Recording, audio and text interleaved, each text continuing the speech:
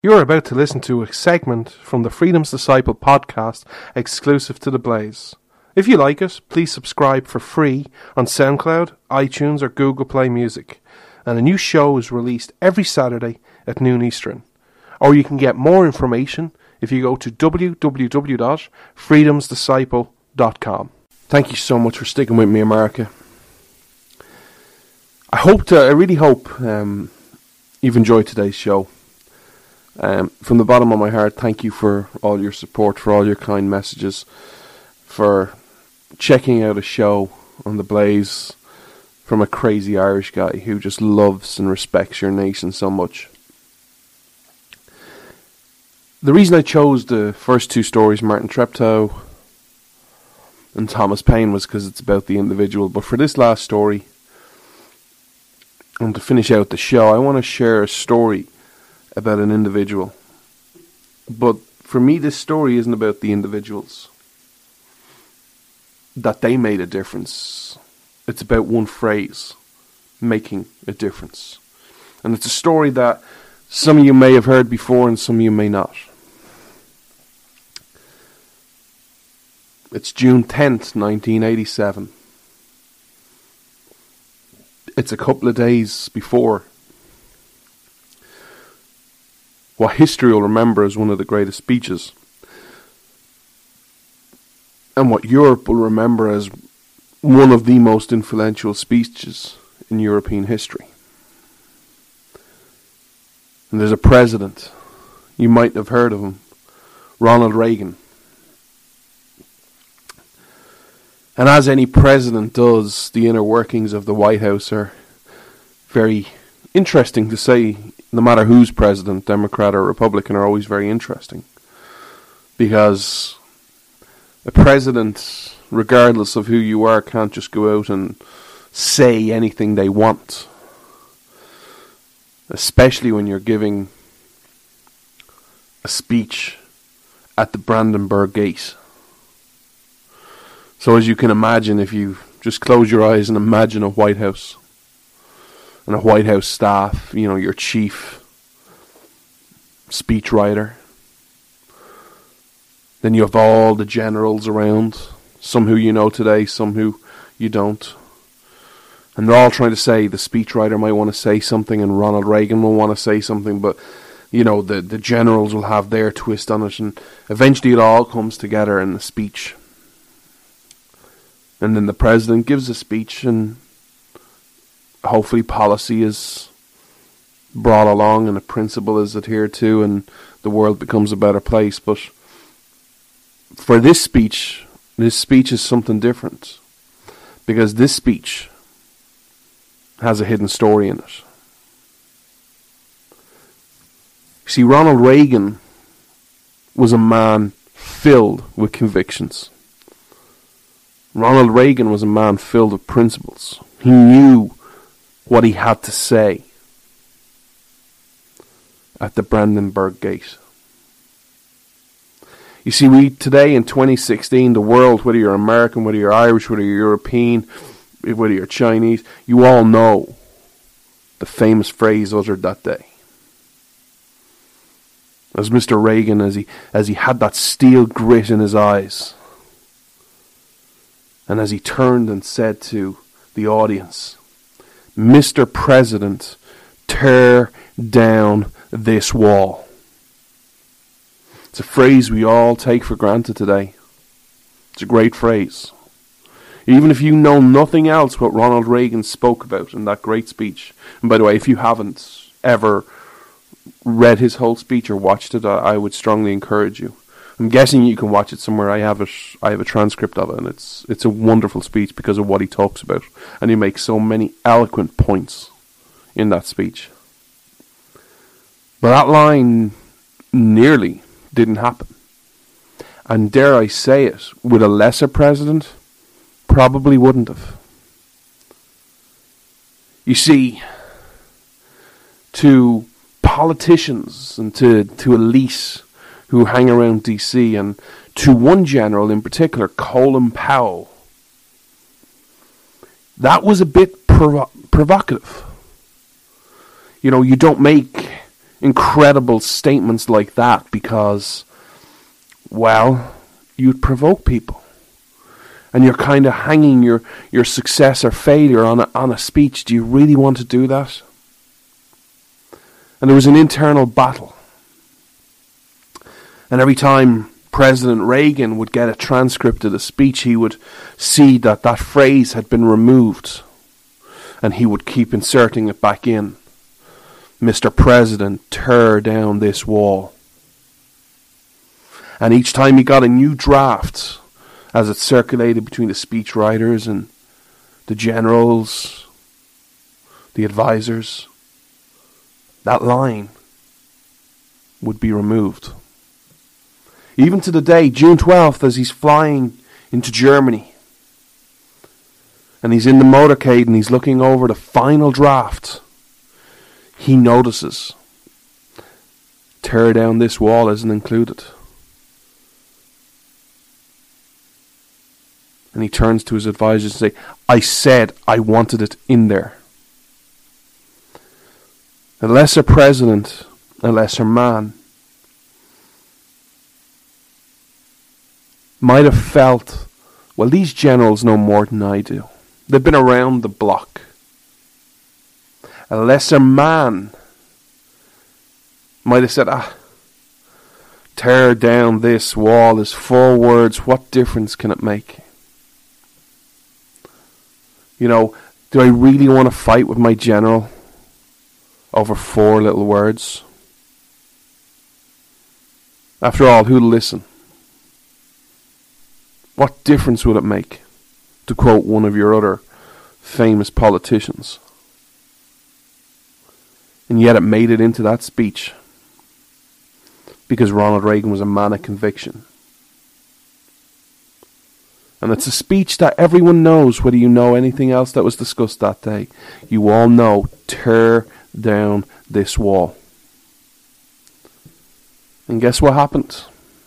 Within a couple of years, the wall was down.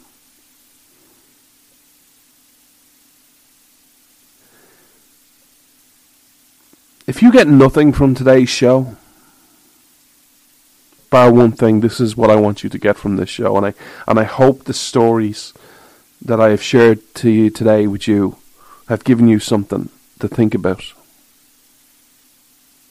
I apologize, I'm not the best storyteller, but I am trying to improve. You can make a difference. That's the one thing I want you to get from this show. You have a purpose in this life. And everything you do and say matters. Now you might think, but John, I'm no private in World War II. I'm no Martin Treptow. Or I haven't got the written skills and the ideas and the vision that Thomas Paine had. And I can't deliver a line like Ronald Reagan, nor do I have the position to do so. I'm just a normal person with no influence.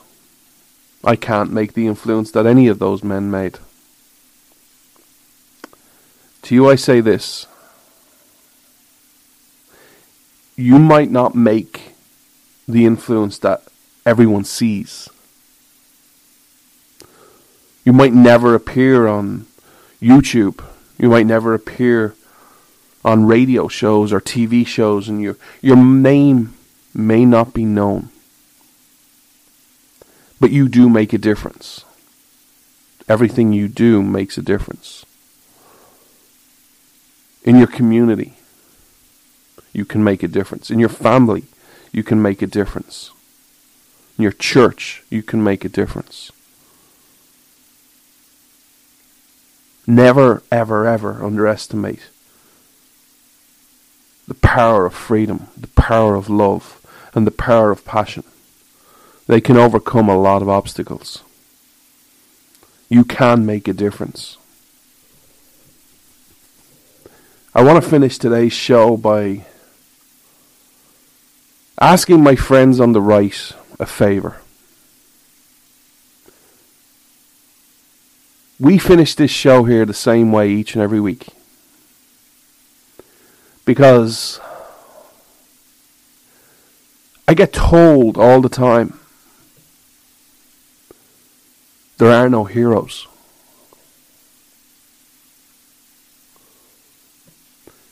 I'm seeing a lot of my friends post a meme online.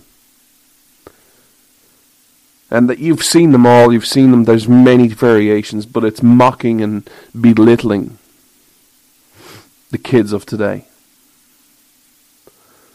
Of how when you were growing up, people were storming the beaches of Normandy or fighting the Viet Cong. And that kids today, all they want is a safe space and free education. And we always put forward these ideas. I would ask my friends on the right to really reconsider this. I know I am blessed to know many heroes. I am also blessed to know many heroes under the age of 30. I'm blessed to know some of the men and women who serve your wonderful nation in different capacities, and who have served, and who would serve again. Age is only a number. I don't care whether you're 2 or 102. You can make a difference. I don't care whether you're 2 or 102. It doesn't mean you understand freedom any more than anyone else. It's about empowering people. I am blessed to see so many people serve America in different capacities. You know, when I hear people saying to me, John, there's just no heroes in today's society. There's no Superman, or, you know, even the comics have gone dark where you have Batman versus Superman. I really wish I could tell them, go talk to so-and-so, or go talk to this person, or go talk to that person. I see heroes all the time. I know of them. I know of heroes who serve in the Middle East right now as we speak. I know of people and have contact with people who are in the IDF. I have friends who are in the police, including our Blaze colleague, Sheriff Clark.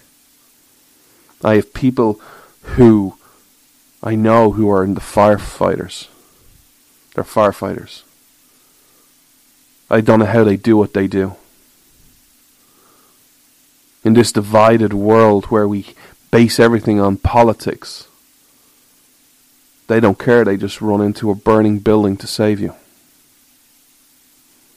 Some are 17, 18, 19, 20. Some are 30, some are 40, some are 50. They're all heroes. What they do, age doesn't matter. The next time someone says to you there are no heroes or you can't make a difference, think of some of these people. Or if you need something more down, more plausible that you can believe in. I'm often asked privately, what are my thoughts on Glenn Beck, and, is it good to be connected with him, and, what's it like? Glenn's a truly wonderful person, but his audience are 10 times better. His audience saved 4,000 Christians and counting from the Middle East, through dedicating their time, their efforts, and their money. There have been donations, I'm guessing, as small as $5 and going all the way up into ever how much you can think. I don't have any inside information. But you think to those 4,000 families who are now saved and out of the hell of the Middle East and ISIS, that all those people who came together and gave $5 and $10 and $20 as an individual, do you think they would say that they don't count? Or do you think if they got a chance to meet them, they would be eternally grateful? I don't know what your mission is in life, but if you put your hand down below your wrist and you feel a beating That means you're still alive. That means you have purpose. You can make a difference. You can make a difference. And don't let anyone ever tell you you can't. Martin Treptow made a difference. Thomas Paine made a difference. Ronald Reagan made a difference. The audience of Glenn Beck and The Blaze made a difference.